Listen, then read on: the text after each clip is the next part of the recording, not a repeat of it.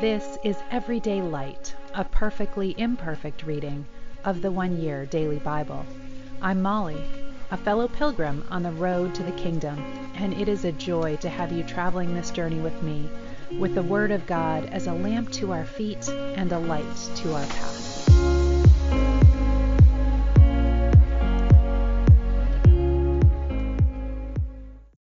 Welcome. This is the One Year Bible reading for November 25th, and we are beginning the book of Daniel this morning, one of my favorite books in the Old Testament, starting right at the beginning of Daniel. I wanted to read to you a little introduction from a talk through the Bible. Daniel, sometimes referred to as the Apocalypse of the Old Testament, provides a majestic sweep of prophetic history.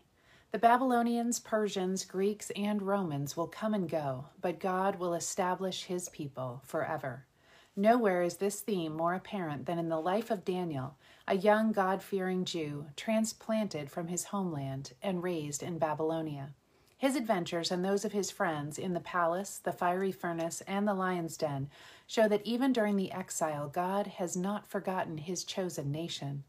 And through Daniel, God provides dreams and interpretations of dreams designed to convince Jew and Gentile alike that wisdom and power belong to him alone. During the third year of King Jehoiakim's reign in Judah, King Nebuchadnezzar of Babylon came to Jerusalem and besieged it with his armies. The Lord gave him victory over King Jehoiakim of Judah. When Nebuchadnezzar returned to Babylon, he took with him some of the sacred objects from the temple of God and placed them in the treasure house of his God in the land of Babylonia. Then the king ordered Ashpenaz, who was in charge of the palace officials, to bring to the palace some of the young men of Judah's royal family and other noble families who had been brought to Babylon as captives. Select only strong, healthy, and good-looking young men, he said. Make sure they are well-versed in every branch of learning, are gifted with knowledge and good sense, and have the poise needed to serve in the royal palace. Teach these young men the language and literature of the Babylonians. The king assigned to them a daily ration of the best food and wine from his own kitchens. They were to be trained for a 3-year period, and then some of them would be made his advisors in the royal court. Daniel, Hananiah, Mishael, and Azariah were 4 of the young men chosen, all from the tribe of Judah. The chief official renamed them with these Babylonian names. Daniel was called Belteshazzar, Hananiah was called Shadrach, Mishael was called Meshach, and Azariah was called Abednego. But Daniel made up his mind not to defile himself by eating the food and wine given to them by the king. He asked the chief official for permission to eat other things instead. Now God had given the chief official great respect for Daniel, but he was alarmed by Daniel's suggestion. "My lord the king has ordered that you eat this food and wine," he said. "If you become pale and thin compared to the other youths your age, I'm afraid the king will have me beheaded for neglecting my duties." Daniel talked it over with the attendant who had been appointed by the chief official to look after Daniel, Hananiah, Mishael, and Azariah. "Test us for 10 days on a diet of vegetables and water," Daniel said. "At the end of the 10 days, see how we look compared to the other young men who are eating the king's rich food. Then you can decide whether or not to let us continue eating our diet." So the attendant agreed to Daniel's suggestion and tested them for 10 days. At the end of 10 days, Daniel and his 3 friends looked healthier and better nourished than the young men who had been eating the food assigned to the king. So after that, the attendant fed them only vegetables instead of the rich foods and wines. God gave these 4 young men an unusual aptitude for learning the literature and science of the time. And God gave Daniel special ability in understanding the meanings of visions and dreams. When the 3-year training period ordered by the king was completed, the chief official brought all the young men to King Nebuchadnezzar. The king talked with each of them, and none of them impressed him as much as Daniel, Hananiah, Mishael, and Azariah. So they were appointed to his regular staff of advisors. In all matters requiring wisdom and balanced judgment, the king found the advice of these young men to be 10 times better than that of all the magicians and enchanters in his entire kingdom. Daniel remained there until the 1st year of King Cyrus's reign. So he was there in service for the entire 70 years of captivity. One night, during the 2nd year of his reign, Nebuchadnezzar had a dream that disturbed him so much that he couldn't sleep. He called in his magicians, enchanters, sorcerers, and astrologers, and he demanded that they tell him what he had dreamed. As they stood before the king, he said, "I have had a dream that troubles me. Tell me what I dreamed, for I must know what it means." Then the astrologers answered the king in Aramaic, "Long live the king! Tell us the dream, and we will tell you what it means." But the king said to the astrologers, "I am serious about this. If you don't tell me what my dream was and what it means, you will be torn limb from limb and your houses will be demolished into heaps of rubble. But if you tell me what I dreamed and what the dream means, I will give you many wonderful gifts and honors. Just tell me the dream and what it means." They said again, "Please, your majesty, tell us the dream and we will tell you what it means." The king replied, "I can see through your trick. You are trying to stall for time because you know I am serious about what I said. If you don't tell me the dream, you will be condemned. You have conspired to tell me lies in hopes that something will change. But tell me the dream, and then I will know that you can tell me what it means." The astrologers replied to the king, "There isn't a man alive who can tell your majesty his dream, and no king, however great and powerful, has ever asked such a thing of any magician, enchanter, or astrologer. This is an impossible thing the king requires. No one except the gods can tell you your dream, and they do not live among people." The king was furious when he heard this, and he sent out orders to execute all the wise men of Babylon. And because of the king's decree, men were sent to find and kill Daniel and his friends. When Arioch, the commander of the king's guard, came to kill them, Daniel handled the situation with wisdom and discretion. He asked Arioch, "Why has the king issued such a harsh decree?" So Arioch told him all that had happened. Daniel went at once to see the king and requested more time so he could tell the king what the dream meant. Then Daniel went home and told his friends Hananiah, Mishael, and Azariah what had happened. He urged them to ask the God of heaven to show them his mercy by telling them the secret so that they would not be executed along with the other wise men of Babylon. That night the secret was revealed to Daniel in a vision. Then Daniel praised the God of heaven, saying, and this is Daniel's prayer, I just love this, it's so applicable to today as well. "Praise the name of God forever and ever, for he alone has all wisdom and power. He determines the course of world events. He removes kings and sets others on the throne. He gives wisdom to the wise and knowledge to the scholars.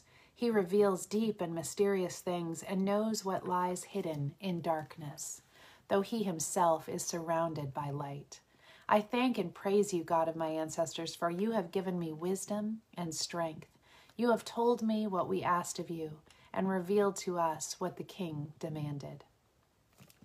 And we will have to find out more about that dream tomorrow. 1 Peter, starting in chapter 3, verse 8. "Finally, all of you should be of one mind, full of sympathy toward each other, loving one another with tender hearts and humble minds. Don't repay evil for evil. Don't retaliate when people say unkind things about you. Instead, pay them back with a blessing. That is what God wants you to do, and he will bless you for it. For the scriptures say, 'If you want a happy life and good days, keep your tongue from speaking evil and your lips from telling lies. Turn away from evil and do good. Work hard at living in peace with others. The eyes of the Lord watch over those who do right, and his ears are open to their prayers. But the Lord turns his face against those who do evil.' Now, who will want to harm you if you are eager to do good? But even if you suffer for doing what is right, God will reward you for it. So don't be afraid and don't worry. Instead, you must worship Christ as Lord of your life. And if you are asked about your Christian hope, always be ready to explain it. But you must do this in a gentle and respectful way. Keep your conscience clear. Then if people speak evil against you, they will be ashamed when they see what a good life you live, because you belong to Christ. Remember, it is better to suffer for doing good, if that is what God wants, than to suffer for doing wrong. Christ also suffered when he died for our sins once for all time. He never sinned, but he died for sinners that he might bring us safely home to God. He suffered physical death, but he was raised to life in the Spirit. So he went and preached to the spirits in prison, those who disobeyed God long ago when God patiently waited while Noah was building his boat. Only 8 people were saved from drowning in that terrible flood. This is a picture of baptism, which now saves you by the power of Jesus Christ's resurrection. Baptism is not a removal of dirt from your body. It is an appeal to God from a clean conscience. Now Christ has gone to heaven. He is seated in the place of honor next to God, and all the angels and authorities and powers are bowing before him. So then, since Christ suffered physical pain, you must arm yourselves with the same attitude he had, and be ready to suffer too. And it was interesting, I was reading last night, it was brought to mind that Christ was not stoic in his suffering. He asked his friends to watch and to pray with him as he grieved over that. And I think that's a good example to us because we can view him as being very stoic. But he felt that deeply, and we feel our suffering deeply as well. For if you are willing to suffer for Christ, you have decided to stop sinning. And you won't spend the rest of your life chasing after evil desires, but you will be anxious to do the will of God. You have had enough in the past of the evil things that godless people enjoy, their immorality and lust, their feasting and drunkenness and wild parties, and their terrible worship of idols. Of course, your former friends are very surprised when you no longer join them in the wicked things they do, and they say evil things about you. But just remember that they will have to face God, who will judge everyone, both the living and the dead. That is why the good news was preached even to those who have died, so that although their bodies were punished with death, they could still live in the Spirit, as God does. Psalm 119, starting in verse 65. You have done many good things for me, Lord, just as you promised. I believe in your commands. Now, teach me good judgment and knowledge. I used to wander off until you disciplined me, but now I follow closely your word. You are good and do only good. Teach me your principles. Arrogant people have made up lies about me, but in truth, I obey your commandments with all my heart. Their hearts are dull and stupid, but I delight in your law.